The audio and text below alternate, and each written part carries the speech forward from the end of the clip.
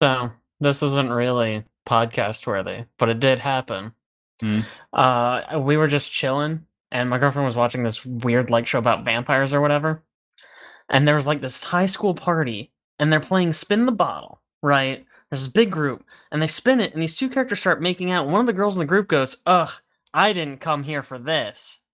And I'm like, "It's Spin the Bottle. What did you come here for? What do you show up for?" There's no other attraction to the game. This is it. This is the whole thing. What are you talking about? Just the pure game mechanics of spinning the bottle is what some people show up for. Their whole goal is to just spin it so precisely so that it aims perfectly where they want it to end up. Maybe she was just a bottle enthusiast. I think so. I think that's really the only takeaway. She was going for the precision. That's what she was going for. She didn't care about the results of the spin. She's here for the grace of the spin, not for the results.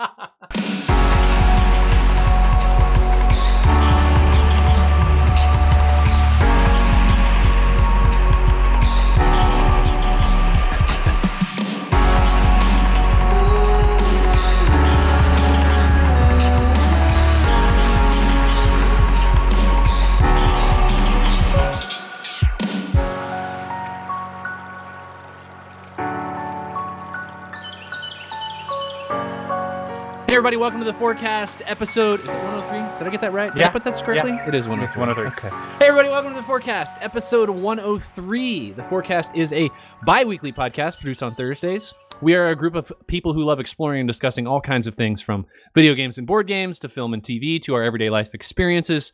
If you'd like to know more about what we do, you can follow us at facebook.com/We Are the Horizon Community, or you can come to our Discord channel, where we literally have not been at all, but hey, show up. Maybe we'll go there.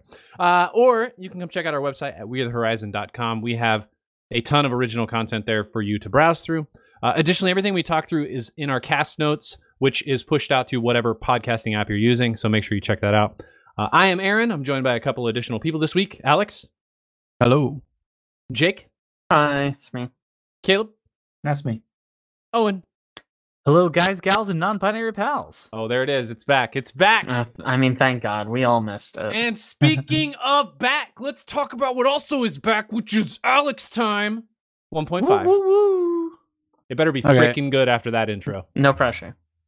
Yeah, I have a couple of spins on this one topic here, which I don't think we've talked about top TV of the decade yet. Oh, we've done movies, we've done music, we've done tech, video games. Is this literally the top produced TVs of the decade? We're going to talk about whether or not it was Samsung OLEDs versus QLEDs. And you got Sony in there.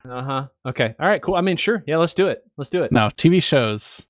Oh, TV shows. All right. And from what I can find, there's not a authoritative source on this. It seems like it's just everybody's opinions.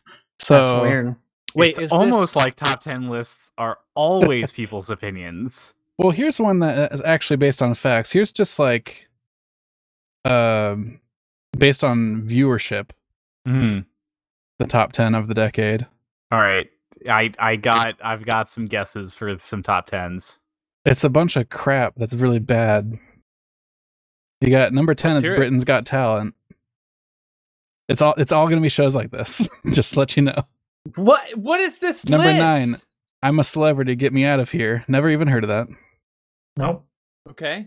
Number 8, Blue Planet 2. Ooh, there you go. I've heard about special. That one. Yeah. I can understand. It's high quality production. I get it. Okay. Number 7's decade. Yeah, Strictly Come Dancing. Never heard of that one. That's on BBC. Oh my gosh. That's that's Dancing with the Stars, but British. Wait, let's back up for 1 second on Blue Planet. Was that one of the first 4K produced? I think so. Science content. Because I'm pretty sure the other one, whatever the other one's called, Planet Earth 1. Sure, it's a good creative name. I like it. Oh no, wait. This is Blue Planet. The other one's Planet Earth. Blue Planet 2 is at number 8. Planet Earth 2 is at number 11. I didn't include things above number 10 though. So are you sure this isn't a UK list? Because I haven't heard of it. Sure none sounds of these like shows. it is. It might be UK. Britain's Got Talent. I know that one. I know of that one. Is that the other on one's the list? literally never heard of. Blue Planet 2 is literally a BBC thing. So okay. This is a very British. All right, let's go to more authoritative. Let's go to Variety.com's list here. RuPaul's Drag Race at number 10. Yeah, all right. Sure. How popular. early did you look this content up before reading this list? Was it like 2 days, 3 days in advance? No, dude. I've been researching this for a month. Yeah, 5 minutes he maybe researched that. So yeah, let's talk about this authoritative list. Go. I'm ready. We're going back to number 10. Number 10. Yeah. You just broke the wall there. I was trying to transition. Yeah, this is terrible. I wasn't sure if we were going back to the top. Here we go again. If you're cutting in the other way. Oh, an authoritative list. All right, let's talk authoritative. Go ahead. Yeah. Let's start at number 10. This is Variety.com's list. RuPaul's Drag Race is number 10. Okay. Yep, it's popular. Number 9's Nathan For You. It's a good show. Yeah, shouldn't be top 10 though. Yeah, I mean, 10 best shows. That's a good show. Of a decade. Yep, a whole decade. No. Number 8, Better Call Saul. Okay, that's do love a popular that show. Yeah. Yep. That one I probably agree with, even though I haven't seen it. Yeah. I just heard a lot of good things. Just agree blind. Love it. Yeah. Number 7, The Good Wife. I mean, she's all right. she's no an idea all what right. the show's about. It's good. Maybe not best of the decade, but good.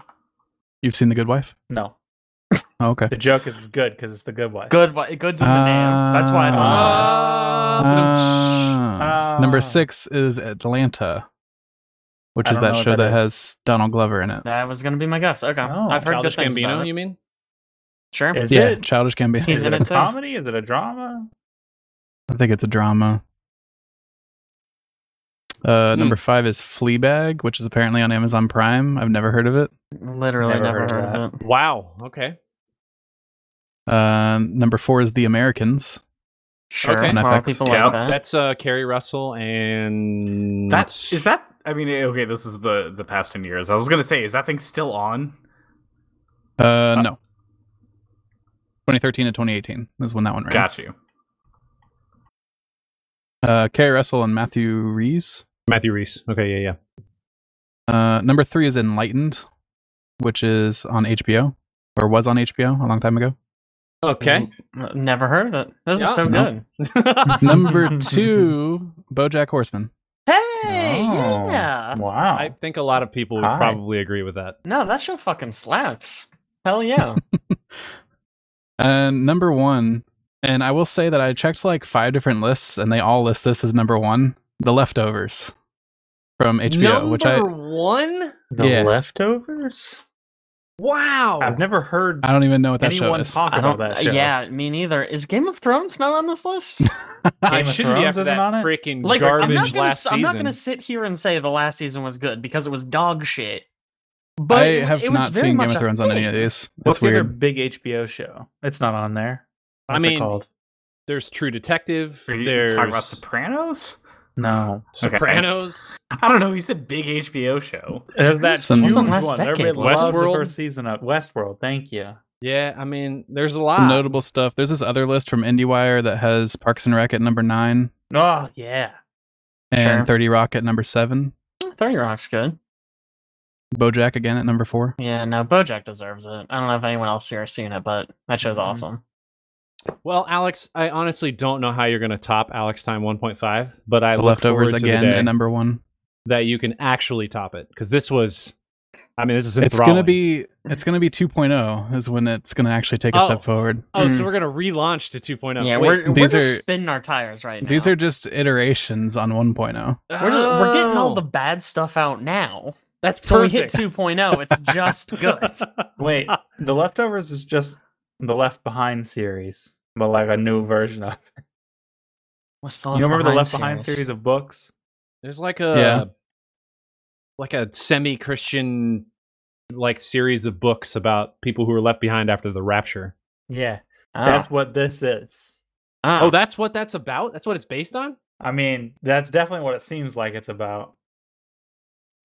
Seems like a There's generalization a global there, event Caleb. called the sudden departure, where 140 million people disappear. That's a Hmm. terrible name. The With sudden it. departure. Yeah, the That snap feels is like- much better. That feels like a placeholder text that the writers put in. They were like, we'll come up with something better later.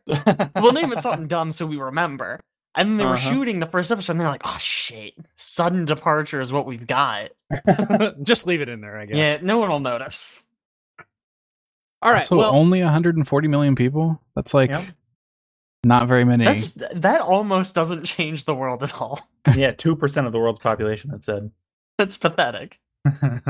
That's quite low. Maybe it's just like a different show. It's like a drama about these characters, but also a bunch of people just disappeared. That's like a background detail. Maybe it's like not even really about that. Maybe the 140 million, they were the ones left behind, and this is actually not about the people left behind. It's about the people taken. Then why is it called The Leftovers? That's a very bad name. Because there were people that were left over. But not the main character. Yeah, it's why every show that has any sort of like leftovers after you eat should also be called The Leftovers. That's why it's called that. There's so few of them that whenever they make a meal, there's a bunch of food left over. Because they're used to cooking for 7 billion people. And only 140 million show up. There's a lot of leftovers. Man, interesting. It does sound like a good show now that we've gotten into it. Let's move on to what have you been playing lately? And Owen, we'll start with you this week. So I've been playing some Vermintide 2. Ooh. A buddy of mine is getting really into it, and he's got like a group of 6 people that we all like rotate through. So there's always a group playing. So I joined him in playing that recently in the past week. It was a lot of fun.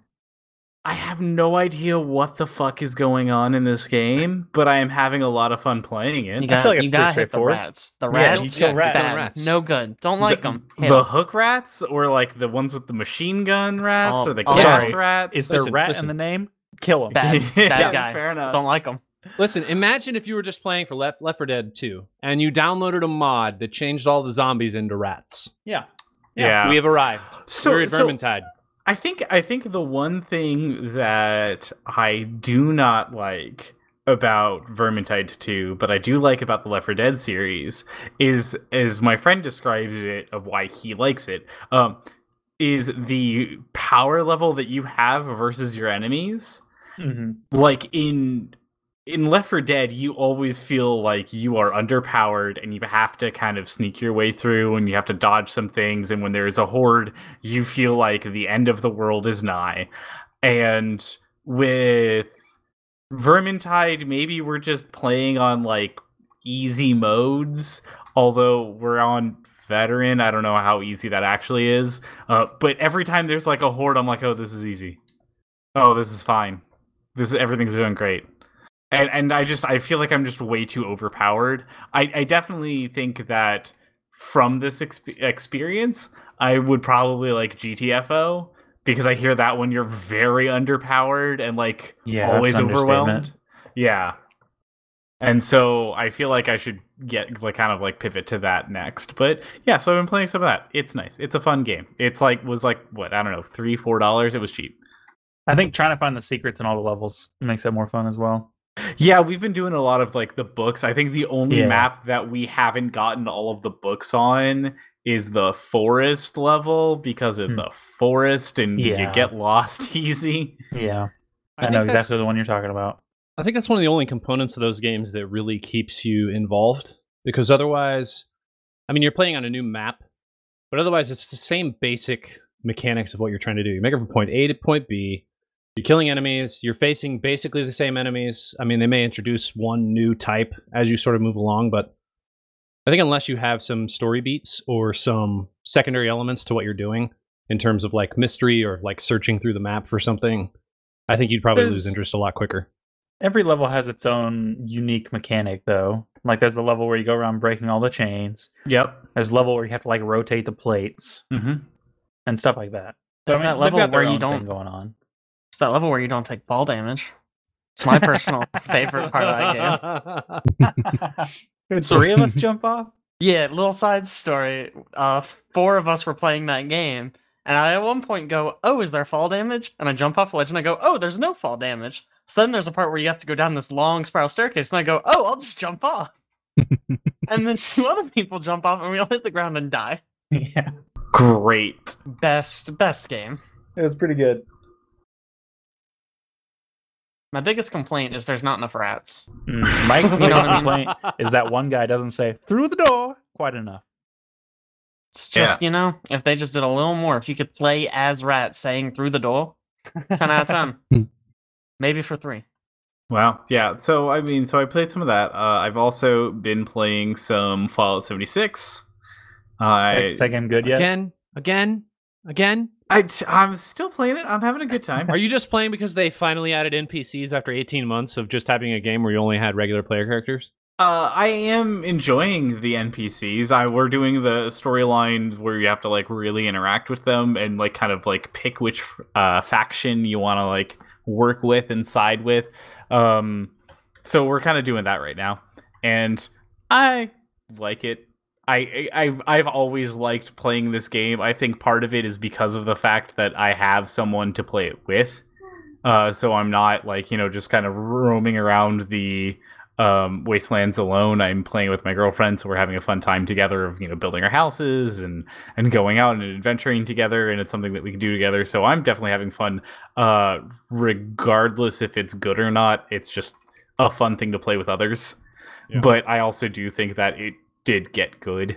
I definitely think that, when I reported it last week, or the podcast before that, when they actually added the update, it's a lot better now. I'm gonna trust you on that one. I don't think I'm gonna buy it and try it out this time. That's fair. But I would say maybe wait for it's now on Steam. So I feel like you said this back when everyone agreed it was dog shit.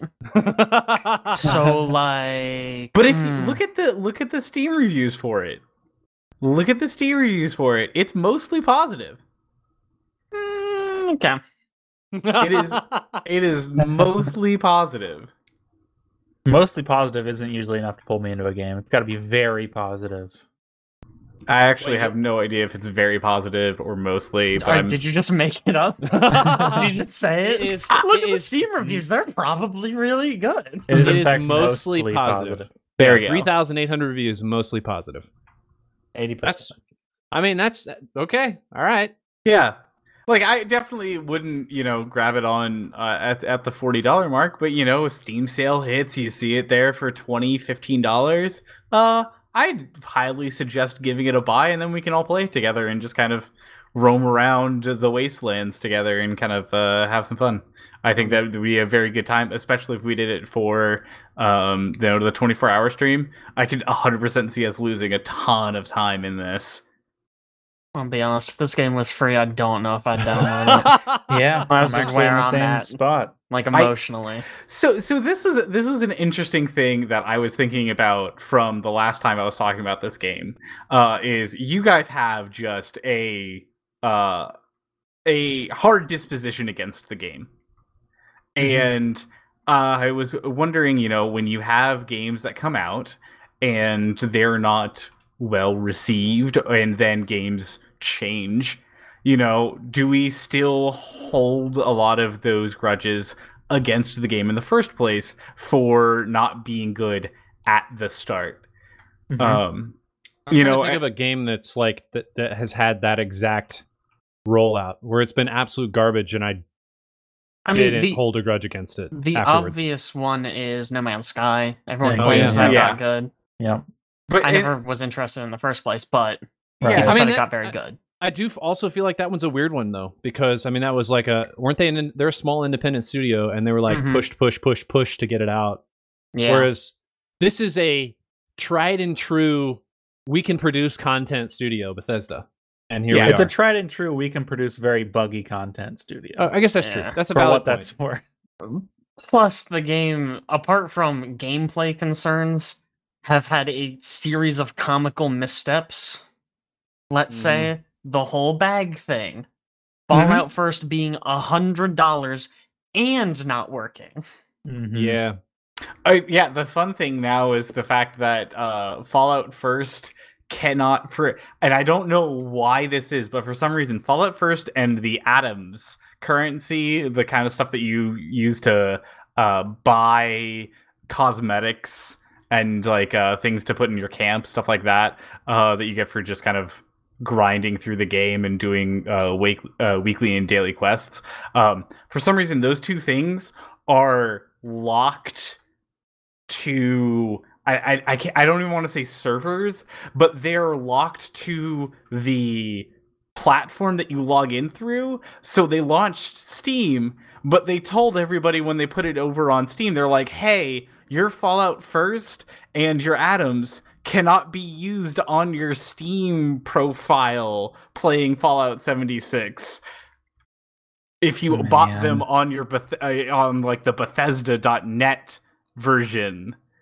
They gave everybody that bought it on Bethesda the Steam version as long as you opted into it. If you just like went into and just said, "Hey, I want the Steam. Here's my Steam account," they gave you the Steam version for free. Hold on a second. I didn't know about that. Yeah. So you're telling me the only people that are rating this game on Steam are people that are still happily playing the game when they originally bought it? Not necessarily. Not necessarily. So here's the interesting thing is that a lot of people did buy it on Steam and were giving it shitty reviews because they were like, "Oh, it's so bad. I had to return it within an hour or whatever." But you see, all of the bad reviews are within the Steam limits of returning the game. And anybody that played it longer than that time frame was just like, hey, this is actually a pretty good game. So either it is people that moved it over and are still playing it, like me, or it's people that did finally pick it up after finally seeing it on Steam and said, oh, $40? Yeah, sure, my friend plays this, why not? And they picked it up, and they're also giving it positive reviews. Yeah, I still feel like the reviews are super skewed, though, since they're just giving them to people that already own it. Because everybody else that would probably give it a negative review is not going to buy it on Steam to be able to give it a negative review. I mean, they probably would have if it was on there originally. It feels a little when everybody bought it, like right in the beginning, you know? Sorry. No, sorry. I kept trying to jump in. It feels a little bit like, I know on a lot of like review sites for like TV shows, second seasons almost always have higher reviews than the first season. Because less people watch it. Well, because if you don't like the show, you're not going to watch the fucking second season. The only people sticking around for the second season are ones who like the first. So I feel like that's a little bit what you're getting here with the delayed launch, where they're giving it to people from the other platform. Yeah. A lot of the people who are still like, oh, Fallout 76, I'd love to play that, are people who have already played it and like it.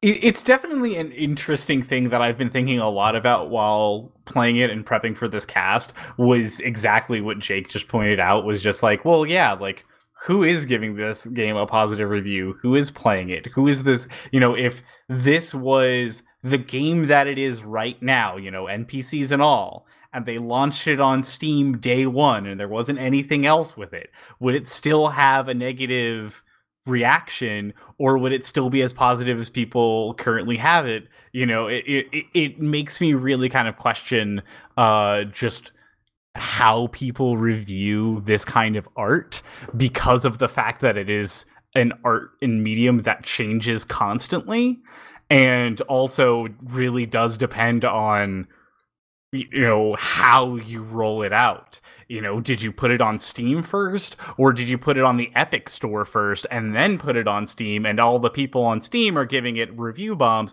because it was a, you know, Epic exclusive for so long? Like, there's a lot of that stuff that goes into it, and I just kind of was just like, it doesn't seem as easy as just being like, hey, I played this game, it's good. There seems to be like all of these now like minutia layers added onto it.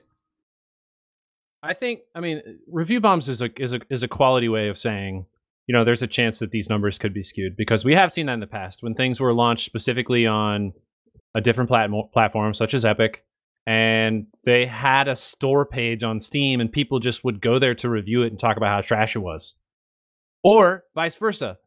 People who've decided not to be exclusive on Epic, so people go give it a whole bunch of quality reviews on Steam because they're like, yeah, we're proud of this studio, they're standing up to the man, blah blah blah blah blah blah blah. So I guess we can't say specifically that it's like, yeah, these are skewed numbers, but Alex also has a point in that if most of the people who are giving this quality reviews were also people who hadn't owned the game before and they just transferred over to Steam, then there probably is some amount of of skewed to the numbers. I believe that there is skewed numbers to this for sure. And I think the other thing that really kind of affects a game like this is, and I didn't even think about this until the other night, was really, it also depends, if you were to like this game, really depends on how you like playing the other Fallout games. If you're looking for a game that you can mod to hell and back, and you can have a Thomas the Tank Engine follow you around, you can't do that in 76 because it's a multiplayer thing, and so they don't really let you do that. And so if like that's what you're looking for, this is not your mod, you know, your modding sandbox like Fallout 4 or Fallout 3 or, you know, like New Vegas. Like, so obviously that community probably doesn't like this game. But if you're just kind of someone that played through the stories of the previous Fallouts and liked it, and just kind of wished, man, I'd like to do these stories with somebody else also shooting these things, then you're probably going to think that this is positive, because that's exactly what this is. Like, I from day one until now, like especially now that they added the NPCs, this feels like a Fallout game. It has very good quest lines. It has very good storytelling through the environment. That's something that Bethesda has always been good with, even though, you know, their environment has always been buggy to shit. Like, it feels exactly like I would expect a Fallout game to be, both bugs and all. And the only benefit now is the fact that I get to do that with other people. And that's why I feel like it's so positive. That's where I always come from. And I'm just like, this seems fun because it's what I want it to be. I think a multiplayer game. I think if people are sort of, they've gone through like the Bethesda modding portion, they've played all of Fallout, they've played the Skyrim. They've moved on to Witcher 3 right now because that's such a popular franchise at the moment, just because of the series on Netflix. And speaking of which, somebody in this group has been playing an absolute ridiculous amount of Witcher 3. Is it you? No. Oh. This is Alex. Alex, let's skip down to you real quick. Let's talk about Witcher 3 for a second. What? We gotta jump back to Fallout really quick. I got an important thing to say. Wow. All right. I think the context. He put so much effort into that transition. I know. And then But I had something I wanted to say, and there was no time to interrupt. You guys were very fluid. I think the context in which it releases is very, very important, because you release a game on Steam under early access, and you know it's going to be buggy and terrible, and that's fine because it's in early access for a year. Then they finally release it. You play it, and it's great. But you release a game, and you say it's done. It's like a solid, complete game. And you go to play it, and it is virtually unplayable. It deserves the bad credit that it gets for a long period of time. Plus, if an early access game is buggy, you probably paid like $20 for it. Right, yeah. They charge $60 for 76. Right, but I'm saying if you grab it later for $20, after a lot of those bugs are fixed, after now that they've added the NPCs and finally kind of made it more of a full-fledged game, do you still view it as such a bad thing, or is it just kind of like, hey, yeah, this is like a Fallout game for $20? I think it absolutely deserves the bad rap that it gets because of the context under which it was released, even if it may be a good game for the price now. So I had this really transition again. I had this really good segue about how games are modded and people play in, Bethesda games like, Fallout and Skyrim, and how they've moved to The Witcher because it's real popular right now. Oh. Yeah, I know. It was going to be a really good transition, and then someone was just like, nah, let's go back to the previous topic. I still had something important to say. You did the transition too quick, man. I'm sorry. I'm so sorry. Alex, let's talk about The Witcher. You've been playing The Witcher, and we'll come back up to Jake. Yeah, I played The Witcher 3. Yeah, I did. This is how it's gonna go. I did put a bunch of mods on it. Now that you mention it, yeah, but I did that a while back. No. No. No, if it's not new, mods. did you even mod it? I think at this point he's actually played it for longer than he modded it, which is insane. Yes, that I've been having played it longer than I modded it. Well, yeah, but I'm Steam says I have Skyrim. 96 hours in this game. It's probably the most I've ever put in a single player game, to be honest. Skyrim? I don't think there's you play Skyrim longer than 96 hours? I don't think so. Really? You've only played a game for 96 hours? I mean, single player. player. That's still insanely low to me. What? I play a lot of different games. I don't have enough time to spend on one product for that amount of time. I don't know. Unless it really holds my attention, which Witcher has been. Story's super good. I'm like very deep in it now. I think I'm getting closer to the end of the story. Act 3-ish. At one point a few days ago, I hit a spot where it was like, are you sure you want to go on? You better save before you do this. And then right after that, it again said, if you continue, a bunch of side quests are going to be locked out. Are you sure you want to do this? And I was like, yeah. I was like, okay, wow. I guess if you want to continue the story, you can go do it. But I was pretty sure I did like all the side stuff I wanted to before that anyway. Some notable things happened. I got to a side quest in the game that closes the loop on one of the things that gets introduced in the show, which I thought was really cool. I won't really spoil if it's not okay. It is spoilery. Are you gonna it's kind of spoilery. Okay. By even saying what it is. Well, then don't say it. Yeah. But it is an idea and a plot point that gets introduced in the show, and then you resolve it in this game.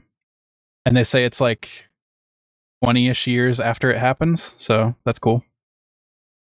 And then another part, I got to Siri finally, and she talks about how she got pulled into this alternate dimension with her elf friend when they were trying to hide from the Wild Hunt. And she said it was crazy there, and you would never believe it. And Geralt's like, oh, try me, whatever. And then she's like, well, all the people had like a bunch of metal in their heads, and everybody waged war over like huge distances instead of like with swords. And everybody didn't have horses. They all had flying ships. And Geralt's like, get out of here. That's not real. And then all I could think about was she's just describing Cyberpunk 2077. Are you that just want that game to happen so badly since it's got delayed that you're just thinking about it everywhere, just being like, yeah, that's it. I am 100% certain it's intentional that she described it like that. That 100% is. They announced Cyberpunk before they finished Witcher 3. Yeah. So for Siri perspective, Witcher 3 came out in 2015, and I think Cyberpunk was announced in like 2012. Yeah, 12 or 13. I don't know which one. Which is incredible that game is just now coming out. But yeah. That's really cool. That game's really good. Also played some other stuff. Generation Zero was on a free weekend. Was it past weekend before, something like that. And me, Caleb, Sam, and Cassie played some of it, and we ended up picking it up. It sort of plays like a survival game, like a DayZ, sort of. Mm-hmm. But it doesn't really have a lot of the survival elements you would come to expect, like a food meter and water meter and all that kind of stuff. Heat and cold. Yeah, all you got is health. Yeah, you just got health. And you can go scavenge for like ammo and weapons and stuff like that throughout the land. And I don't know, it's a twist. It's not zombies, it's robots. So it's got the Tales that's kind of fresh sort of feel to it. Yeah, it's like a alternate history, like 80s-ish, but with weird robot technology. How do they phrase that in that RPG series that's now on Amazon? The 80s that never was, or something in that sense. It seems pretty cool so far. Yeah, it's pretty fun. I'm worried it might get a little repetitive. Soon. Yeah, it's like run across open fields, find a house, loot the house, kill some robots, run across empty fields. There is like quests and side quests. But I mean, it's not super coherent with the story because you're just like finding scraps of paper and finding like radio logs, right, and stuff. Honestly, don't know how Sam is like so pumped about this game. I think it's decent. I also think it's decent, he's like, that's so good. He's super into it. It is mixed reviews on Steam for what it's worth. Oh, wow. Yeah, I think this is one of those games actually that we might have been talking about earlier, where it got really bad reviews when it first came out, and they've improved it over time, and people are starting to say it's good. Yeah, the recent reviews are much better than the total reviews. So there's that. We also played Project Winter, another free to play on a weekend game that we ended up buying. Steam's been pretty good on those lately, huh? It has been. I wonder why. Yeah. Like there's some sort of thing that's keeping everybody inside, making them buy video games. Weird. Project Winter is like a, how do you describe it? It's a like social deception game. Social deception. There you go. Yeah. It's also part survival. Yeah, so you're in this wintry landscape, you're hunting around for food and supplies, and you're trying to repair some like power stations and like a helipad and stuff like that to escape. All the while, somebody in your group is a traitor, and they're trying to sabotage your escape. And that's the game. Yeah. There's some really cool mechanics to that game. Normally when we play games, we're playing in a chat where we can just like hear each other no matter, just all the time. You're just kind of talking. But in that game, and there's sort of localized chat where you can only hear people who are in close proximity to you until you get walkie-talkies. And then the walkie-talkies are exclusive. So there's only a few of them. Normally you start out with 2 and then you may get an extra, couple. But the walkie-talkies are, of course, all the way across the map. And so if you want to be secretive, you want to start having conversations without other people hearing, that's kind of where you can start doing that. Otherwise, you don't know who's necessarily within range to be able to hear you talking about things. Right. Which is, it's really cool. I like that. I know they have that in a lot of games, and we don't use that very often, but in this context, you kind of have to. You can't really... Yeah. You I think it makes the game a lot better to play it that way. Yeah. We also... There's some mechanics where, like, an event happens, a world event, and in one specific example, everyone turns from the characters that they've customized into this random character in a bunny suit with no name over their head. So you don't know who's who because there's this scary world event. And it gives the traders a chance to actually like do something. Mm-hmm. But the other people can still retaliate with their weapons or chase down the trader once the event's over and figure out who it is. But it gives an opportunity for the trader to actually do something out in the open, sort of. This is not a consequences. Game, this is not a game type that we play a lot of. Like social deception, almost like deducting like who's a traitor sort of thing. Mm-hmm. We play this. What's weird though is we play a lot of this type of game in board game format and card game format. Yep. Play The Thing, Ultimate Werewolf. Yep. There's 2 whole games and there's a lot. Yep, there's a lot. I really like Secret Hitler. I don't know if you guys play that. Secret Hitler. Yeah, that one's pretty fun. Have you guys ever played that where the heroes win or the non-traitors, the guys win? I don't know what you call them. They're not good guys, really. They're just not bad guys. Not fascists. Yeah, not Secret fascists, Hitler. yes. I mean Project Winter, where the Winters win. Nope. No. Okay. Oh, we haven't yet. Yeah, no. Secret Hitler's very balanced, I think. I think it is. I think Secret Winter struggles from team size or composition. Yeah, Secret Hitler. Project Winter struggles. Hitler, yes. Project Hitler. Project Winter struggles with this, like the team composition size, where I think the board games we've played have it a little bit more balanced out.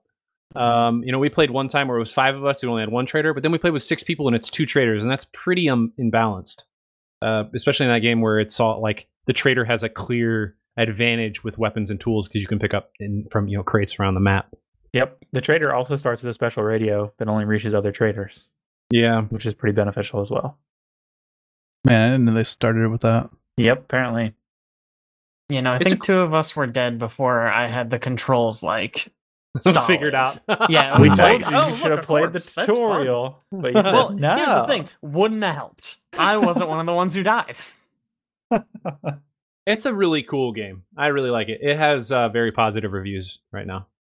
We need to play it once through with no one acting as a trader to get a feel for how you actually complete the game as a survivor, and then we can jump back into the deception part.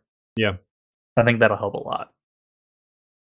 Jake, let's move on to you. What have you been playing lately? So I finished Arkham City in my quest to finish the Arkham series. Arkham City's really good. It's a lot easier than I remember it being. The main story almost at no point is difficult at all. But I've been getting into like the challenge maps. I've been trying to 100% like get all the achievements for these games. And that one involves doing all the challenge maps. And those are really fun. I really like those. The ones where you have to take like no damage.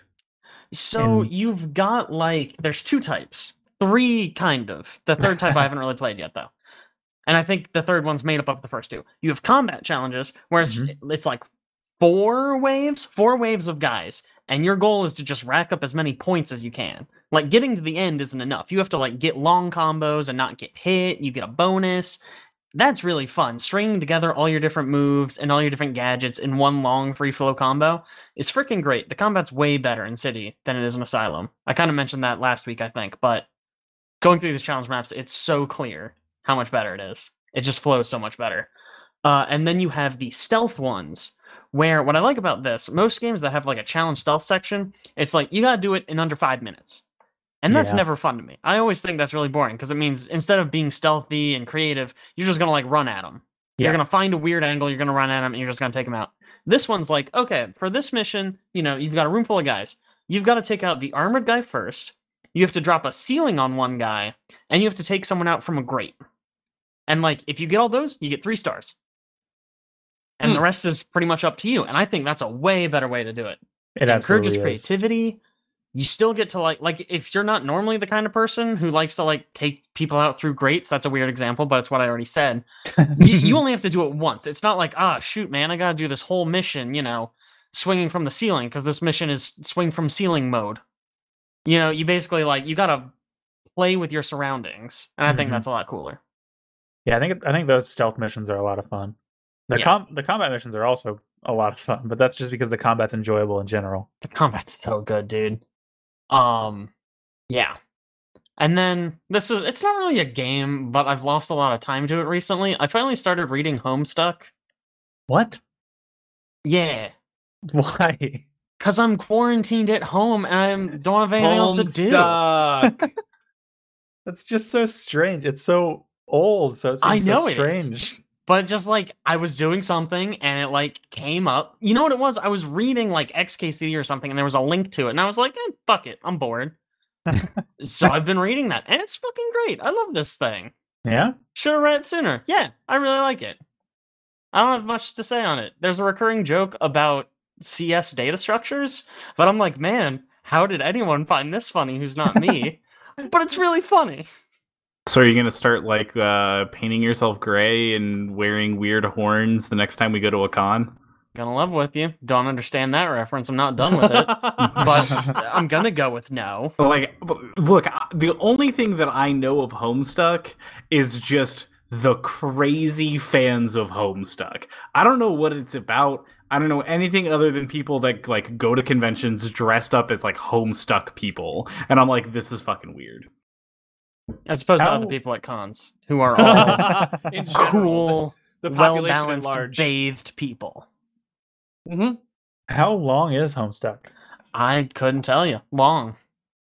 I am on 448, and I don't think I'm close to the end. I put it in this because it's like a game, kind of. Right. If you go onto their website, it says it's about 8,000 pages. I'm going to be reading this for a long time. Is it currently still running? I don't know. No. Oh, man, I hope not. Okay. Wikipedia says it started in April 2009 and ended April 2016. Okay. Cool. But yeah, it's really good. I like it a lot. Let's move on. I've been playing a couple games recently that I have not picked up in a while. One of which was Destiny 2. We've started getting back into Destiny 2. Yeah, tell me about this. Yeah, they had a like kind of a release of some content. I actually don't know how much it is. It's part of the season pass, and it's Rasputin, which is part of the Mars segment of the game. Has anybody else played the actual storyline? Yeah, I have. Very little. Okay. And I like the Rasputin stuff. But it's really high level. I mean, the cap is not the hard cap. The soft cap is $9.50, and so the baseline level to play this new content is $9.80. So it's people who've been grinding for a while. Right. But that's not really why we've been jumping back into it. We kind of had a group a while back who decided to go through and play all of the raids in Destiny 2 from one end to the other, which I think there's approximately 7 total. 5 raids and 2 raid dungeons, or raid layers, sorry. And that, just the idea, the layout, and the construction of what these raids are is so different from what traditional people think of traditional Destiny, in the sense that, you know, traditional Destiny, like, people were thinking, okay, it's a shooter, it's you're playing some that are just PvP, you're playing some PvE, you're kind of going around and exploring cool maps. Yeah, the world's neat, but there's not like a ton outside of the story and that segment. But when you move into the raid world, it's puzzles, it's like things that are like high intensity puzzles where it's very stressful and you have to get it right correctly back to back to back to back, or you don't make it to the next stage. And in terms of like video game content, we were talking about this the other day, I don't know that I've played another game that has that level of puzzle complexity with also like the stress level involved when you're playing something like a raid. I don't know if you guys, those who've been playing with me have had that same experience in terms of like, the quality of what a raid is. Yeah, it's a very unique experience for me. I've not played a lot of MMOs that have raids, so I don't know how it really compares to like a traditional MMORPG, I guess. Do you play a lot of MMOs that don't have raids? No, I don't play a lot of MMOs, I guess. Okay. I just wanted to clarify. I've played a decent amount of MMOs, and I feel like their raid system very much takes the good parts of like high tier end content raids, and really kind of boils it down and makes it work really well for the like FPS genre. I really like it because a lot of, at least the one raid that in Destiny that I got to do with you all, the the Leviathan. But I distinctly remember there was like a part where you have to stand on a specific platform because that was the platform that you deal the most damage out of and you're like safe from. And then there's like an attack that you have to then move off of that platform and onto a different platform and move around. And like that is 100% how you move around in raids. And you do a lot of stuff like that. And I mean, I very much like it. It's definitely like half challenge and puzzle, half skill kind of thing. Like there's a lot more, I think, skill with doing the Destiny stuff than there is with like a World of Warcraft raid. Yeah. Not to take away from that like idea that the standing on platforms and positioning is the intense part, because it's very intense. But you also have the added element of there's like a whole bunch of crap that's also going on at the same time in terms of you trying to figure out the mechanics of how the puzzle actually works. A good example is like we played one with a lock, and there are 3 independent people standing on different parts of the room. You're all seeing different symbols. You're deciphering the symbols while also shooting enemies, while there's also a 2-minute timer ticking down, and you have to figure out how to do something weird that you don't even know the mechanics of what you're trying to achieve yet. But by sort of working through it, you're figuring out, oh, we need to rotate these things, or oh, we need to make sure that we're focused on this one enemy when he tries to approach this location. So there's some added like complexity in terms of like not only do I have to be in this position, but I also have to think about how am I interacting with the other 5 players that are part of this raid squad, and how are we progressing this portion of the map. But it's a cool game. It's very very cool game, and the raids are neat. I think this most recent raid we did, which is the Last Wish raid, is my favorite so far. The boss fight is just so cool. It's very neat. Now, granted, not crazy frustrating. This is only the second like raid area we've been to. We played the original raid, then we played 2 dungeons, which are basically in the same area as the original raid, or 2 layers. So this is the first one we played outside of that, but the other 3 are all new locations as well. Right. So, I've also been playing another game that I haven't played in a long time, which is Shadow of the Tomb Raider. They, not necessarily recently, but last fall, wintertime released support for ray tracing. And so I was kind of waiting around on that to play the game because I think the game looks great already. But with ray tracing turned on, dungeons in that game, places where you're going around, and even when you're in the jungle, just look ridiculous. The lighting effects, the shadows, it's really pretty. And there's also another component of that game that I was excited to play with, which is their immersion mod. So that every person you walk up to, not mod, it's just a setting in the game. Every person you walk up to speaks in their native tongue. But the really game-breaking aspect of that is Lara Croft always speaks in English. Ugh. So even if somebody says something to you in literally any language from anybody you would interact with in the game, you respond in English, which is... It makes That's conversations upsetting. weird. You're like Yeah. half reading subtitles, half not. Mm-hmm. But anyway, cool game. Looks really great, especially now with ray tracing. Let's move on. Caleb, what have you been playing? So I've been playing a lot of this XCOM game. There we go. They I'll came take some out. post, don't worry. XCOM game. They came out last couple of weeks. It's XCOM Chimera Squad. It's almost like a standalone expansion, maybe, to XCOM games. That's what it feels like. It's only $20, so that's a reasonable, I guess, price for a standalone expansion. But what it boils down to is a XCOM, but a much simpler story and game mechanics in general. Like, instead of all of the base building and whatnot, you have a very simple base where you can generate new items and you can research new items, and that's it. You don't have to build all these power plants and all that stuff and maintain how your rebels are doing. And it gives you a set of characters that have specific backstories and builds, and there's a little bit of customization in terms of the character's skills. Every other level they rank up, you get to like choose between 2 skills. So there's a little bit of customization there, but they all have their own like specific focus. And then the kind of where it differs from XCOM a lot is in the general combat. So you'll go into a mission and you'll have 3 encounters, say, and you'll do this breach mode where all of your people line up and then breach through a doorway, and they get a shot off at various enemies in the room. And then that room is the entire encounter until you move on to the next room. So you don't have to worry about moving up, and then suddenly there's 4 enemies that get an entire turn before you have a turn to react, and stuff like that. That was kind of a problem in XCOM 2, because you have somebody who's kind of like scouting, and you happen to run into enemies, and then the rest of your squad can't catch up, even though they're in combat from way far away. Right, so they just get a shot a whole bunch before they can even react. Mm-hmm. But this kind of deals with that, with the breaching mechanic and with the room being all of the enemies. And they also changed the way initiative works in this one, where instead of doing your whole team and then the whole enemy team, it's actually like a staggered initiative, you then an enemy, then you then an enemy. And it makes it even more tactical than before, I think, because you're trying to deal with enemies that come immediately after you in the initiative order. That way you can avoid an entire attack. So it adds some neat elements there. I think because Divinity did the same thing where they were trying to make a game that does the opposite, that does your entire team goes and then their entire team goes. Whoa, let's not bring this game What was up. it called? I know, right? What was the name?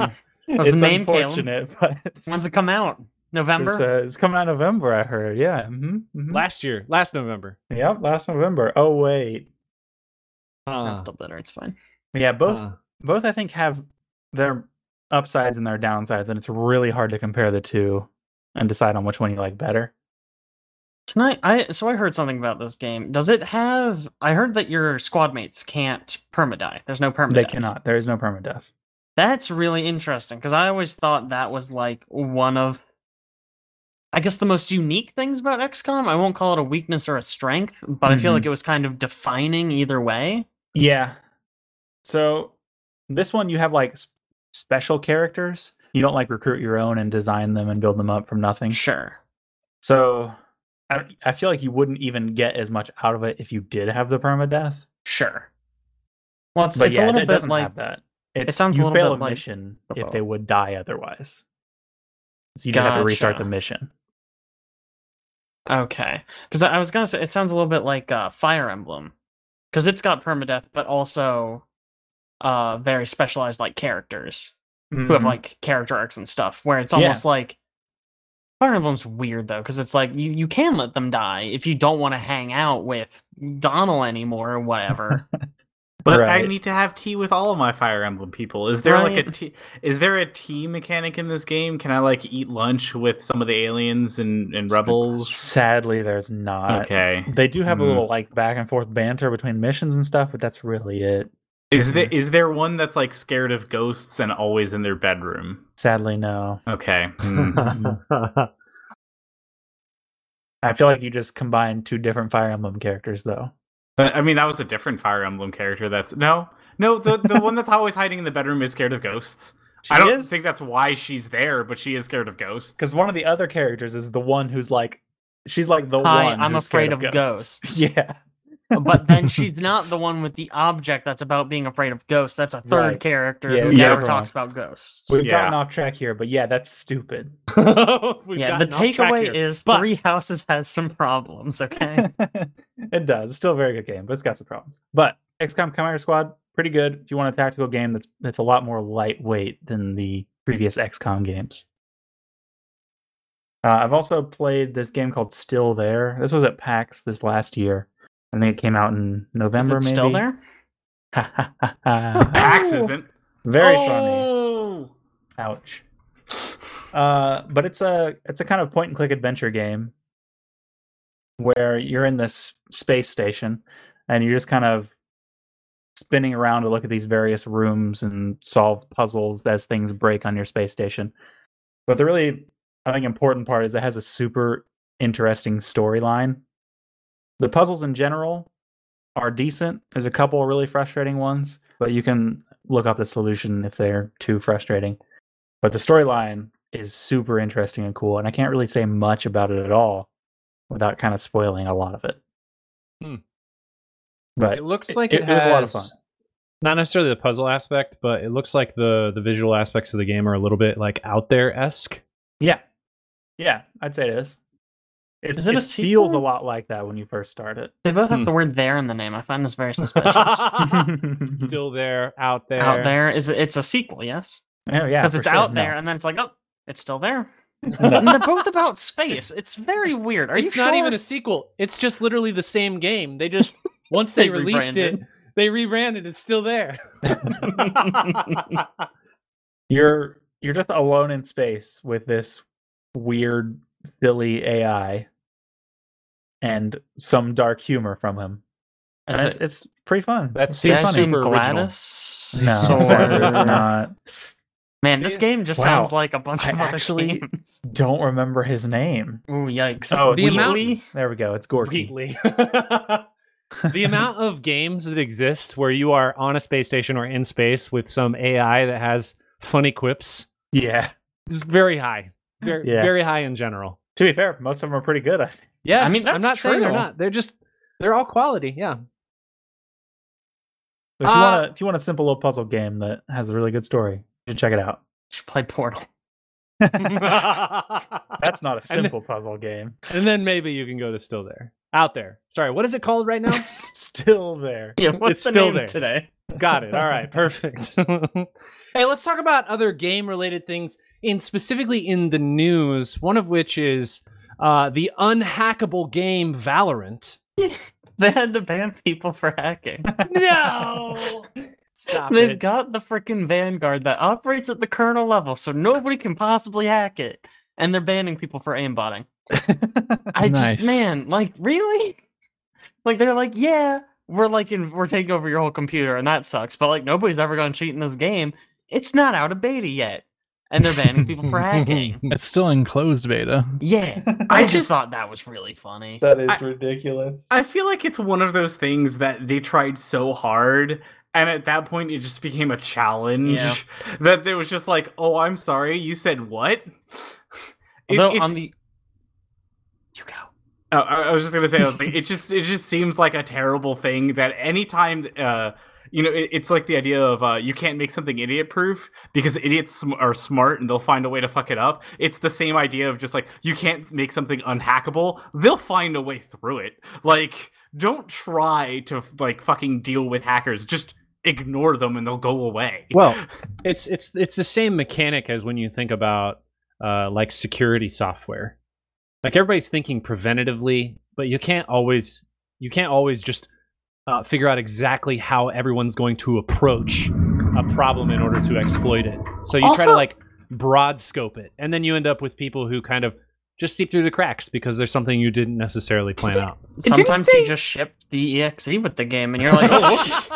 Guess we did our job for them. That sucks. Can't believe we did that. Didn't they straight up say that they would like pay a bounty if anyone could actually figure out how to hack it? There is a $100,000 bounty, and nobody got paid. Well, dude, their SR is more important than $100,000. They're like, figure out how to hack it, but if we catch you hacking, you don't get the money and you just get banned. Yeah, I was gonna say, if I was the guy that figured out how to hack this, I would hack a bunch of things so my SR would be great, and then say that I figured it out and get paid. That's probably what they're trying to do, but now they got banned. But then they got banned. See, it's the game of like, how far can you take it before you get caught? Mm-hmm. It's not very far. No, not very far at all. So, Jake, did you read much into the hacking stuff? Not especially. Okay. It's interesting, that like they have gone through such an effort to deal with this, and they are already dealing with this before it's even out of closed beta. Right. Yeah. No, I just thought that was hilarious. As soon as I heard there were hackers, I was like, come on, guys. Like, come on. I know one thing about your game, and it's the super invasive anti-cheat. Correct. It doesn't even work. It's a challenge, though, if you think about it. Sure. That's really all they did, was they issued a challenge by making it so evident that there was no way their game could possibly be hacked. They're already regretting it. Mm-hmm. Yep. Maybe not. Maybe they'll take all of this information and fix it and solve their problems, and then it won't be as easily hacked. Doubt it. Let's talk about other game engines, though. I wanted to bring this up last time we were on our podcast, which is Amazon Lumberyard. Have you guys read much about Lumberyard? What the fuck are you talking about? It's got a bunch of wood. Yeah. This is why I'm so excited about it. It's wood related. Right. We never talk about wood on this podcast. That's true. Okay. I think I'm going to change the things we talk about permanently, guys. I really want to talk about wood, like all the time. I mean, I am not going to stop you. That's okay. All right. You're just not going to be on it anymore? No, I'll talk to you about, walnut. It's an aspen because of the way it is. So Amazon Lumberyard is a game engine developed by Amazon Game Studios that is free for anybody to develop a game on. There are no licensing fees. There are no royalties. There's no upfront purchasing. It is just strictly a free game development software. But what's the catch? The only stipulation for the game is that if you use servers online that are not your own servers that you run and moderate, you have to use Amazon Web Service. And that's how they're gonna make their money. But if you make a single player game, completely free. You're not charged for anything. If you make a multiplayer game, you host your own multiplayer, completely free. It's neat that somebody has gone through this effort. I mean, I know it's Amazon and that web services is their probably bread and butter in terms of money making. It is. But it's not like they haven't gone through major effort here. I mean, it's apparently a very polished game engine, even though it's still in beta. They're already working on implementing VR integration, which is pretty big. And they have full, I can't think of what they call it specifically, but it's basically full social integration with things like Twitch, where their goal is to make it very easy for outside viewers to interact with in-game players. And that's built right into that crap. I do too, but I mean, clearly it's a big deal, and a lot of people like participating. And they own Twitch. Let me specify. I hate that crap Twitch in multiplayer competitive games. Otherwise, it's fine. Do it up. It's just neat that they've built it right into the engine. I don't know how it is. Like I don't know that I appreciate the function of what it's doing, but I like that they've taken the time. And granted, Alex is right; they own Twitch, but they've taken the time to say, "All right, we're going to fully integrate this to make sure that out of the box you can use these features." Mm-hmm. So that brings me to Amazon Lumberyard, Amazon Studios, Game Studios, has so far released one game, and they are about to release their second game on May 20th, called Crucible. And not to be confused with Destiny 2's Crucible or Destiny 1's Crucible, I figured, Caleb, you might want to talk about this for a minute. I can talk a little bit about Crucible. Yeah, talk about Crucible. Destiny 2 Crucible first, please. Destiny 2 Crucible, it's terrible and awful, and Titans get to one-hit you for no reason at all. So it sucks. Is that... Yeah, got it. That's pretty good. Yeah, that's pretty good. Mm-hmm. How about you talk about this Crucible? This... Not Destiny 2 Crucible, but Amazon Lumberyard. Amazon Crucible. Yeah. So, this game seems like if you took Overwatch, added even more MOBA mechanics. When it comes out, I think it's going to have 3 modes. One of them is like a battle royale, it turns out, which is, I think, 8 teams of 2. I think 8 teams of 2. And you're battling it out battle royale style. It's going to have a mode that is 4-on-4, where you got to control various points, and then a mode that is 8-on-8. I think also.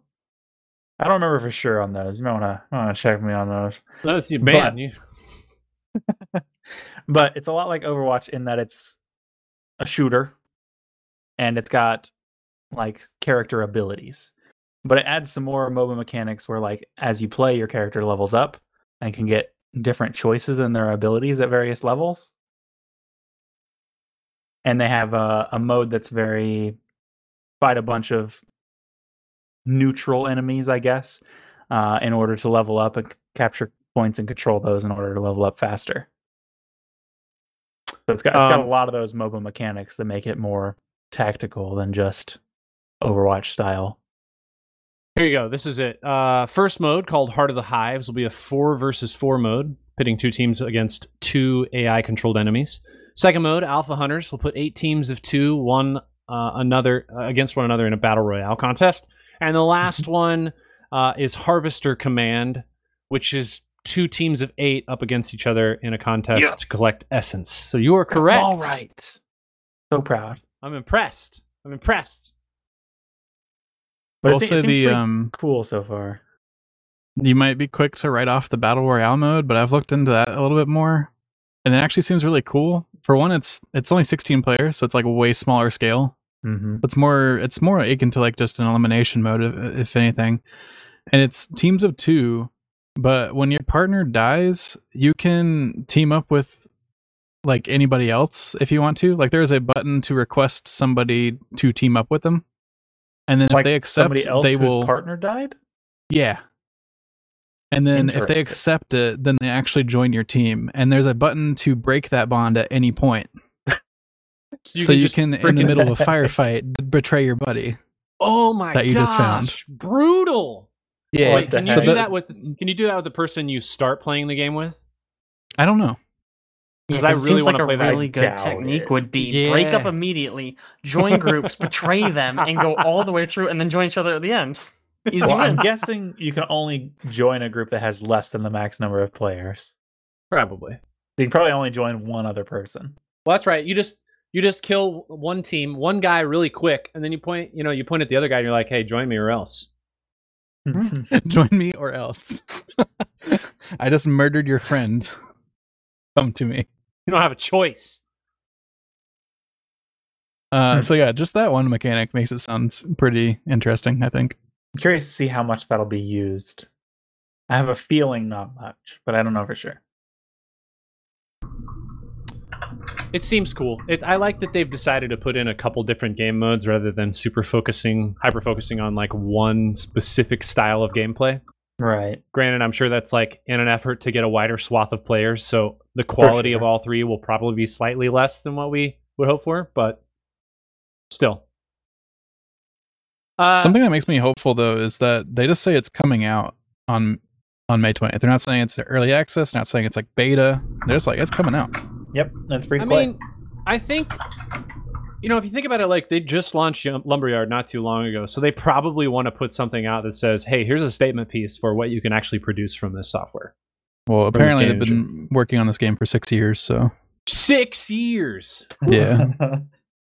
Just a minute. Okay. All right. When did Overwatch come out? 4 years ago? 2016 maybe?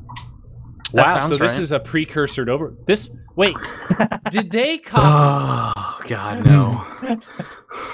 I think they all copied one game in particular. I think it's Crucible. Paladins. Paladins. They all Fucking Paladins. Paladins. Let's talk about another like new release game or game announcement, which is Assassin's Creed Valhalla. They had would you even call that a gameplay trailer, game release trailer? I don't even know what to call it. Gameplay. What you call it? I mean, not gameplay. That's not what I meant. A cinematic trailer. Yeah, the opposite of what he said. But you don't really. Who all watched it? I watched it. I have watched it. Yeah. Owen, you're a huge Assassin's Creed guy. Let's not go with huge, but sure, I do like the franchise. You have defended every game since Unity. Don't even give me. It's okay. What are you talking about? Unity was pretty solid. Oh my gosh. Are you at all excited about this one, Owen?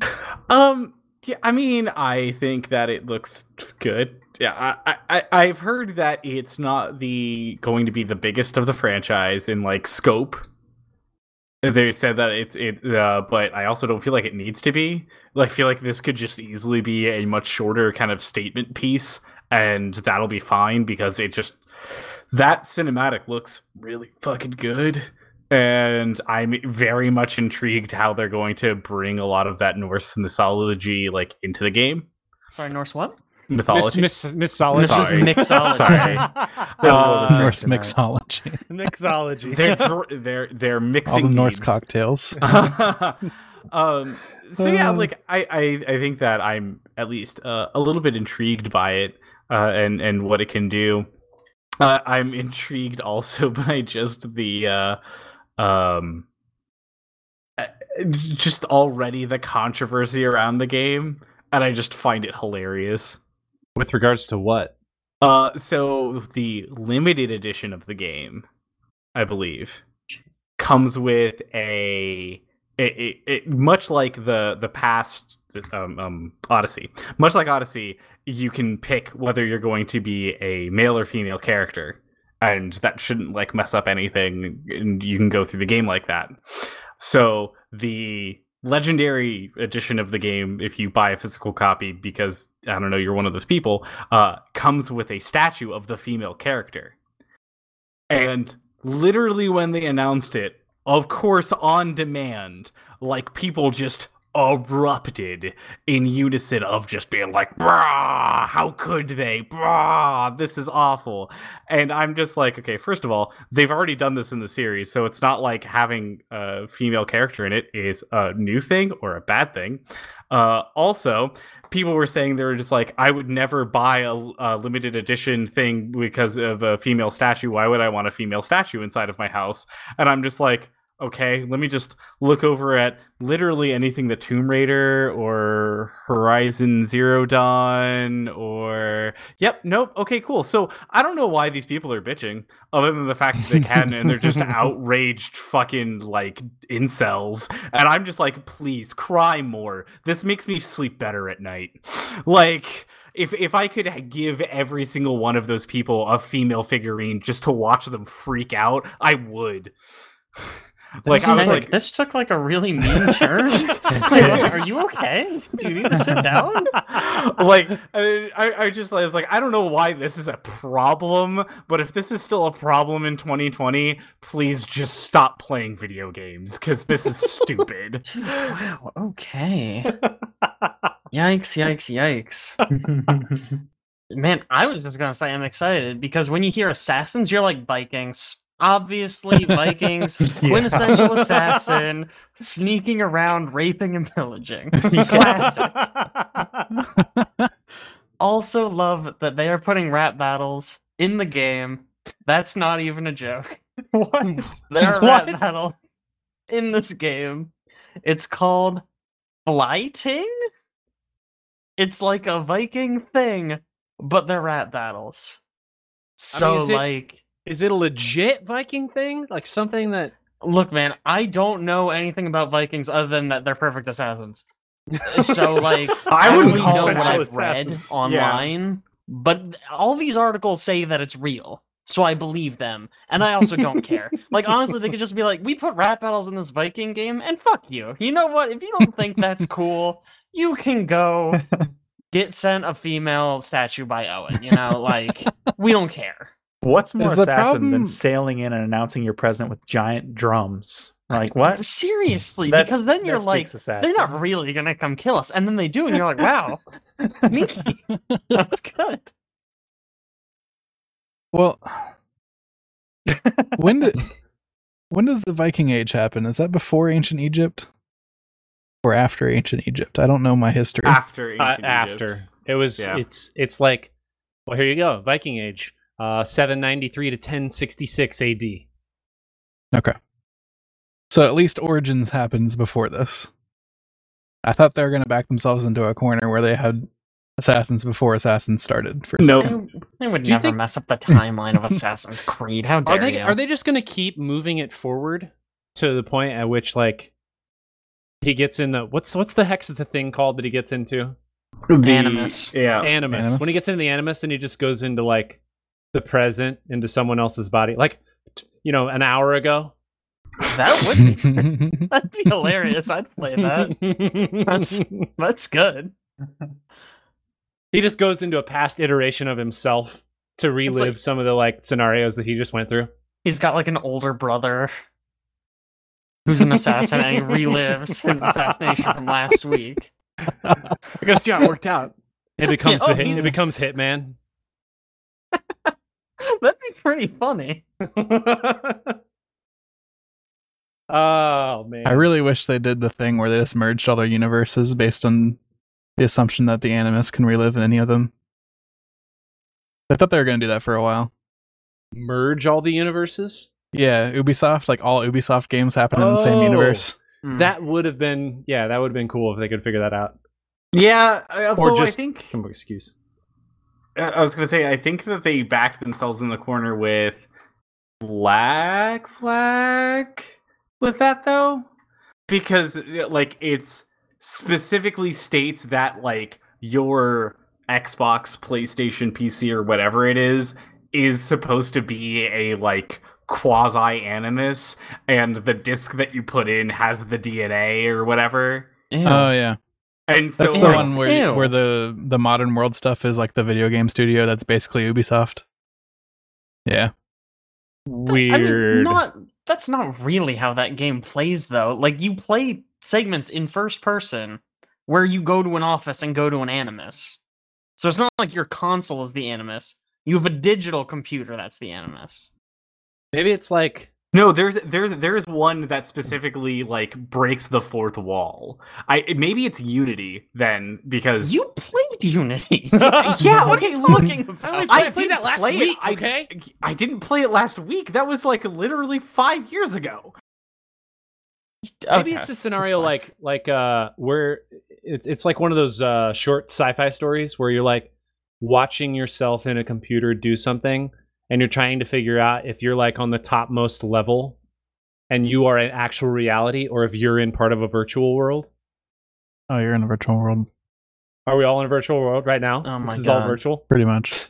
I'm with Jeez. Alex for once. If the technology ever gets to the point where that could be a thing that could happen, then we are certainly in one. Just no matter what, by default, we are in one. The possibility that would be an actual reality would be so minuscule. Mm. It'd be insane. Mm-hmm. Okay. All right. This is end of the world stuff. That's only if the technology can ever actually get there. If it's not possible, then we're fine. Okay. Perfect. That makes me feel really safe. Yeah, can you sleep better at night? Because I think about this some days. Hey, speaking of being able to choose male or female real quick, Yeah. you said something to me the other day about Cyberpunk. And- Oh, I heard about this. Meant to mention that. Yes. Oh, I heard about this and it sounds so cool. In Cyberpunk, apparently you're going to be able to customize your genitals. Fuck yeah. Let's wait, and what way does this sound cool? If Brock makes it to this part of the podcast, he's gonna lose his mind right now. This is his dream in games. But apparently, in Cyberpunk, you're gonna be able to, and not just by like determining like girth, size, things like that. No, like how many, what components, size, shape. Oh, so this game's gonna be like all of those scenes in The Witcher, but like even more and with robot people. Do you remember when the trailer came out and somebody saw that there was like a poster on the wall with a girl? Yeah. I think that's along the same lines. Like they were precursing this announcement with, all right, if somebody catches this, they'll realize that, not everybody's going to be X and Y. It's whatever you want, really. No binary. Is it limitless? Like, because my dream, right, is to get a gun. Just down there, you know what I mean? Like you go into a thing and they're like, okay, get rid of all your weapons. It's like, I don't have any weapons, and they're like, okay, we're gonna kill you now. And it's like, oh, bam, get him. You don't want to say the rest of that? It's gonna be a great game. It's the takeaway. So apparently, the character customization options includes depictions of breasts, buttocks, and genitalia, as well as various sizes and combinations of genitals. So nice, just rad. Do what I would do. I don't know who asked for this, right? But like, fine, right? I mean, because like Saints Row had like a slider for like gender. I thought that was neat, but I feel like you don't really need to more than that. You know what? I'm done talking about this. It feels like a lot. Is my point. One last thing in video game world I wanted to mention: Last of Us 2, which was indefinitely delayed, is now coming out next month. Yeah, not much of a delay, really. Considering a worldwide pandemic. Yeah. But like a bunch of shit got leaked too. Right. Like I think sorry, you go. I think their original concept, right? Tell me if I'm wrong, but originally the goal for delaying this was both that they were concerned about the sales of the game, but also the fact that the game is based in a world in which a pandemic has wiped out a large percentage of the population. Yes?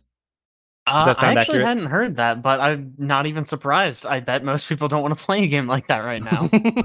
Which is funny because that's not true. Yeah. A lot of games that are based on pandemics are sold out at the moment. Board games specifically. Yeah.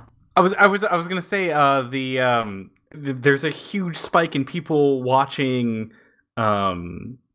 Contagion. Yep. Because for some strange reason, I guess there's life imitates art or some shit, and people are like, yeah, I want to escape this awful fuckery by going to a different awful viral fuckery. So sure, go for it. I don't know. Works. Yeah. So what all was leaked from this Last of Us 2? I think it was almost the whole plot. Yeah. Wow. There were a lot of rumors going around that it was actually an internal employee who was like, I'd heard that it was like because it got delayed, they leaked it. I'd also heard that because Naughty Dog was crunching so hard that they leaked it. The official story is that it was an external hacker who got it. But I mean, who the hell knows? Maybe they just said that to save some face. I really don't know. But yeah, the point is it's coming out. It looks really good. I always get kind of struggle when a game's like coming out and looks really good, but then it's like, oh, the staff got crunched like really, really hard. And like there's a lot of that. So that kind of sucks. Yeah. I'm like wondering if I should wait now because it seems like Sony is starting to put their stuff out on PC. Yeah. And there's a lot of rumors that it's going to be eventually all their exclusives. If not day and date, maybe at a I wouldn't hold your breath because delay. I thought that same thing, and I've been sitting here waiting for Spider-Man to come out on PC since I don't own a PlayStation, and I'm just like, they'll eventually drop that. I mean, they'll of course keep it for a good 2-3 years, but I mean, I'm just kind of like, any day now. I mean, I wouldn't have assumed that about any of their games until just recently when Death Stranding got announced for PC. That's coming soonish, and then now Horizon Zero Dawn has a Steam page that's coming out soon. Man, I'm so excited that Strand-like games are going to be in PC culture now. Thank God. I'm pumped. And there's just rumors that like next gen, it's just going to be like Xbox, where they just release stuff on PC same time as they do on PlayStation. I mean, if you think about it, they're probably gamers. They're probably missing a major segment of the market. Yeah. I bet. Yeah, but also when they do that, I don't buy their console anymore. That's really the rub. Yeah. Without exclusive, there's no way I'm buying a console. But what do you think they're making more money off of? Their physical property that they're producing, or their digital content that they're selling? Right. Yeah, for sure. They've got to be making way more on the I've heard that most consoles sell at a loss. I wouldn't be surprised. I mean, their goal is probably just to make money on the back end when they're selling games for it. Yeah. That won't be the case when I get my Atari, though. Because let me tell you, that thing going to be making money on day one. I mean, it's just... They're going to do so well. I'm super pumped for them. I don't know what you're talking about. I bought an Atari VCS. Like 2 years ago or something. It was an Indiegogo campaign, and they are reviving the Atari system. Not just to be like, you know, those like revives of like the SNES, but this is like a system to compete with the PS5 and the new Xbox. Nice. That's so weird. Correct. Best of luck, man. It was up in the air as to whether or not it was even going to be produced at one point, so we'll see what happens. Let's move out of video game world real quick. Talk about film-related stuff for a second. Number one being the AMC Universal beef that's kind of happening right now. And Owen, maybe you want to speak to that. Yeah, this is something that I heard, I could not believe, and I just find is hilarious. For our listeners that don't know, basically what ended up happening was that because of the coronavirus, Universal released Trolls 2 direct to the consumer via their websites. And they're like, hey, you can buy Trolls 2, you can watch it now, and you can skip the theaters. And so it did really, really well because it did that. They said that it grossed over $100 million. So they were like, yeah, this worked super well. And in response to them saying, hey, this did super really well, AMC theaters said they will never show a Universal movie in their theaters from here on out. Just straight up was like, fuck you, nothing. So Fast and the Furious, you got to go to Regal. You know, like literally anything from Universal. Do you think this is just like the McElroy brothers being upset that they didn't actually make the big screen and therefore like approaching AMC to like, you know, get back for them? You know what I mean? They're pulling their considerable podcaster weight to force AMC to carry their films. Are you telling me the McElroy brothers aren't in Trolls 2? They are in Trolls 2. They are. Okay, I thought so. But it's not in movies. It's not in the big screen, which is the whole point. Okay, sure, I guess. But yeah, they're in Trolls 2. They are. It's just very funny to me that, and then when asked, AMC was just like, hey, like, why the fuck are you guys doing this? AMC would respond and they're like, well, anybody that doesn't want to release movies to theaters, like, we don't want to support them, and yada yada yada. And it was just like a very dumb and very catty-like thing. And then while that happened, Regal came out and they were just like, hey, we'd like you to release movies to the theaters first, and then like to live streaming to the consumers.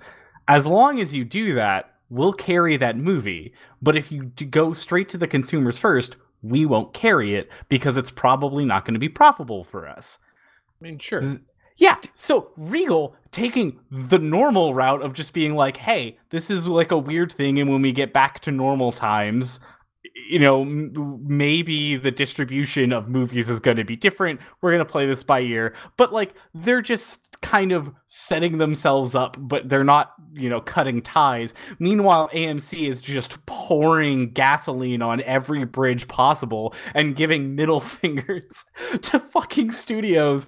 And I just find that funny on top of the fact that, you know, they're sitting there saying, hey, we might end up calling bankruptcy and closing down all of our stores or our theaters, and we may not be a theater company anymore. We may not even be a company anymore because, you know, we're losing tons of money here. And I'm just like, don't you think if maybe you want, like, literally any bone that anyone can throw you to help you with at this point in time, you don't maybe want to, like, be pissing off a giant company that gives you their movies to play? Like, listen, man, it's just a bunch of Johnson County people being upset. That's all it is. AMC is based in Kansas City. Their corporate headquarters is like 30 minutes south of our house.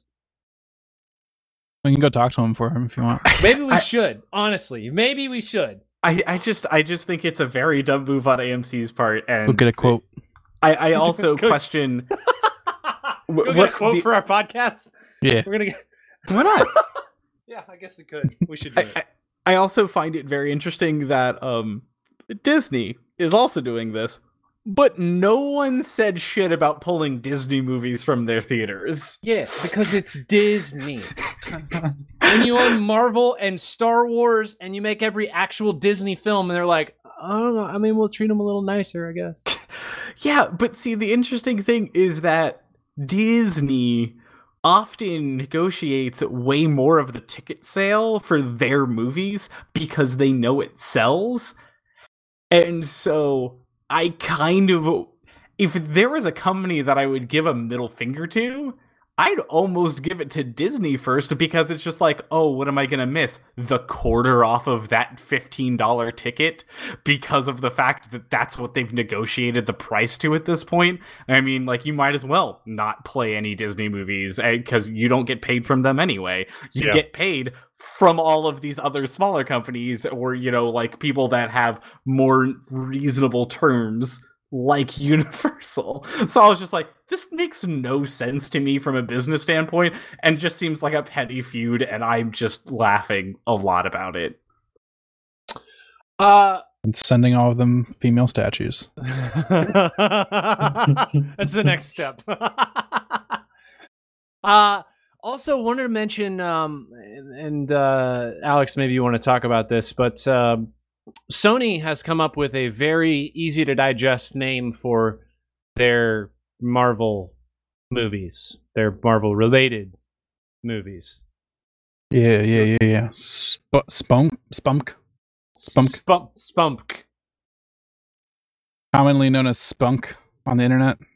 What stand for? What are you even trying to say? SPUMC is what they have. They've announced their Marvel Universe movies to be under the Sony Pictures Universe of Marvel Characters banner. Yeah, they couldn't think of anything better. Do you think someone got paid to think of that? Oh, you know, there was a research group involved in everything. Mm-hmm. And instantly all of Twitter was like, wait, is that just Spunk? All your movies are Spunk? I thought that was fun.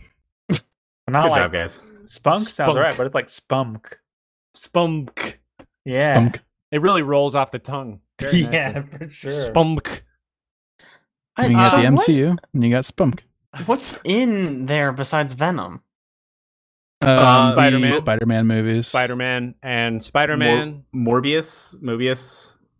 That's coming at some point. Yeah, Right? the vampire one. It's I have literally Jared, no idea what that is. what's his Jared name? Leto? Jared Leto, yeah. yeah. Are you Because- serious? yeah, They're I'm letting dead him do serious. movies still? Did they see Suicide Squad? They know that's him, right? Yeah, but Excellent here's the film. thing. I don't know what you're talking about. Yeah. Jared Leto is currently on an island with his cult, so I'm not bullshitting that I know. either. I read an article about him recently.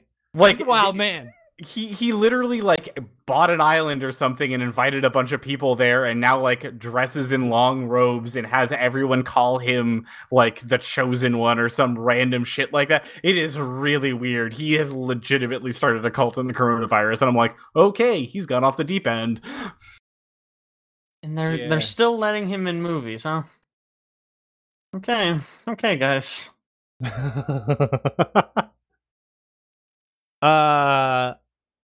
Also wanted to mention, in a very sad note, Star Wars Day happened. Very few people, I think, thought about May the 4th be with you. It was kind of just like say May the 4th be with you the entire day. Yeah. Wow, it's such a catastrophe. It's very sad. See, I am saddened that you didn't celebrate it as much. I had an entire day out of it. It was great. Yeah, I just put this in here because I wanted to mention that there is a trickling of some Star Wars news of kind of like who's helming what projects in the future. They mentioned that there's going to be a new Star Wars Lego game that encompasses all of the Skywalker saga. There's of course, they also mentioned that the Fallen Jedi 2 will be coming out soon. At some point, they said that would be the start of an entire franchise. So probably more than just the sequel will be coming from that game. Not Fallen Jedi, Fallen Order. I'm sorry. Yeah. And Taika Waititi is going to helm one of the new Star Wars movies, which I think is pretty solid. He's also being paired up with a really good writer.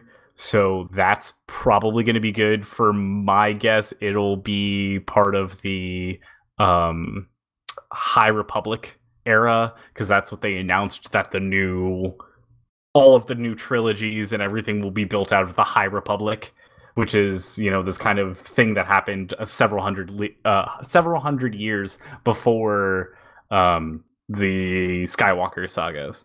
And, there's a ton of Jedis and Sith, and they're all fighting each other. Basically, they wanted to do the Old Republic, but didn't feel like trying to figure out the canon of the Old Republic from any of the games. So they were just like, nah, fuck it, we're going to call it the High Republic. So that'll be a thing that happens, and that seems cool. Also, the Kenobi series is going to happen. So yeah, it was just like now? Yeah, it's going to be a series. On Disney Plus, so that'll be a thing. I'm trying to think of the other. There was one other big thing that was also just kind of like, oh, right. They said that they're going to have another series that is on Disney Plus, and it's going to be following a group of female protagonists. And that's all they said about it. They're just like, yeah, there's going to be a group of like women Jedi or something, and they're going to run around and kick ass. And I was like, seems legit cool. I'll watch it when it comes out. I'm eager to hear more news. But yeah, so it was just kind of like, hey, there's a bunch of stuff, and, May the 4th be with you if you enjoy that kind of thing. I hope that you had a good time, watching the Clone Wars or the movies or whatever you did. Alex, what did you say the 5th is? Revenge of the Fifth. So dumb. We're not friends anymore. Yeah. Wait, did they come up with things for the 7th, 8th, and 9th movies? And the 7th, 8th, and 9th May dates? the 7th. Okay. That's the whole name. To wrap this up, I want to jump back here for 1 second about a comment that Owen made about Jared Leto. Yeah. Because if you go on to 30 Seconds to Mars website, there's a subpage called Mars Island, where you can buy tickets to go to Mars Island 2020. Let me read you this description. Mars Island is a 3-night, all-inclusive festival experience on a private island in Croatia. Relax and restore with yoga amongst the trees, take a dip in the Adriatic Sea, watch with a midnight screening or go gaze at the stars, and catch 2 intimate performances by 30 Seconds to Mars. Mars Island. Is there also midnight screaming? Midnight screaming. Probably. I want you to know that the lowest cost ticket to go to this thing is $1,649. Does it include airfare? No. Probably includes staying on a tropical island. Yeah. I don't know if it's tropical. Island. If it's Some in the islands. Adriatic Sea. It looks like they're staying. I mean, they're in tents for sure. Everybody wears white. I was gonna. Yep. It looks like an experience, guys. I think we should all really consider. Maybe this is the first Horizon trip that we take as a group, you know? Yeah, we don't go anywhere else. Yeah, I was going to say, isn't PAX already the Horizon trip that we do? We do 2 podcasts about it every year. What are we talking about? We do 4 podcasts about PAX, first of all. I realized today that we're probably not going to do PAX Unplugged or PAX East, and that made me really sad. Don't say those things! We already do PAX East this year. Gosh! I mean, for next year, though. I mean, let's not be too negative. Let's end on a positive, please. Go back to screaming about statues. If you're looking for a super fun adventure in Croatia, you should check out Mars Island. Who isn't? Really? I mean, who isn't, really? I mean, it is the place to be in 2020. And on that note, thanks so much for joining us. We'll catch you next time.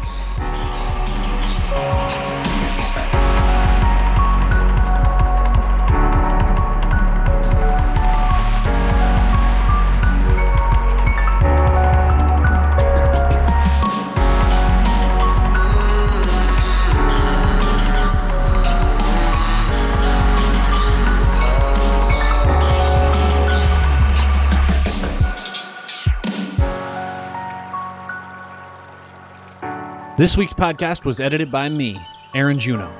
Other voices this week include Alex McCausland, Jake John Fetterkyle, Caleb Juno, and Owen Patterline. This week's music was again brought to you by Amer. You can check out his music on Spotify, or you can also check it out on soundcloud.com/Amer. Additionally, you can check out everything that we do, We Are the Horizon, at our website, www.wearethehorizon.com. We have a lot of video posts as well as links to other content we've done in the past. We also have a couple new series that we've been working on, one for a custom Divinity campaign and another for a Pathfinder campaign that we've been working on. So make sure you check those out as well. Again, thanks so much for joining us, and we'll catch you next time.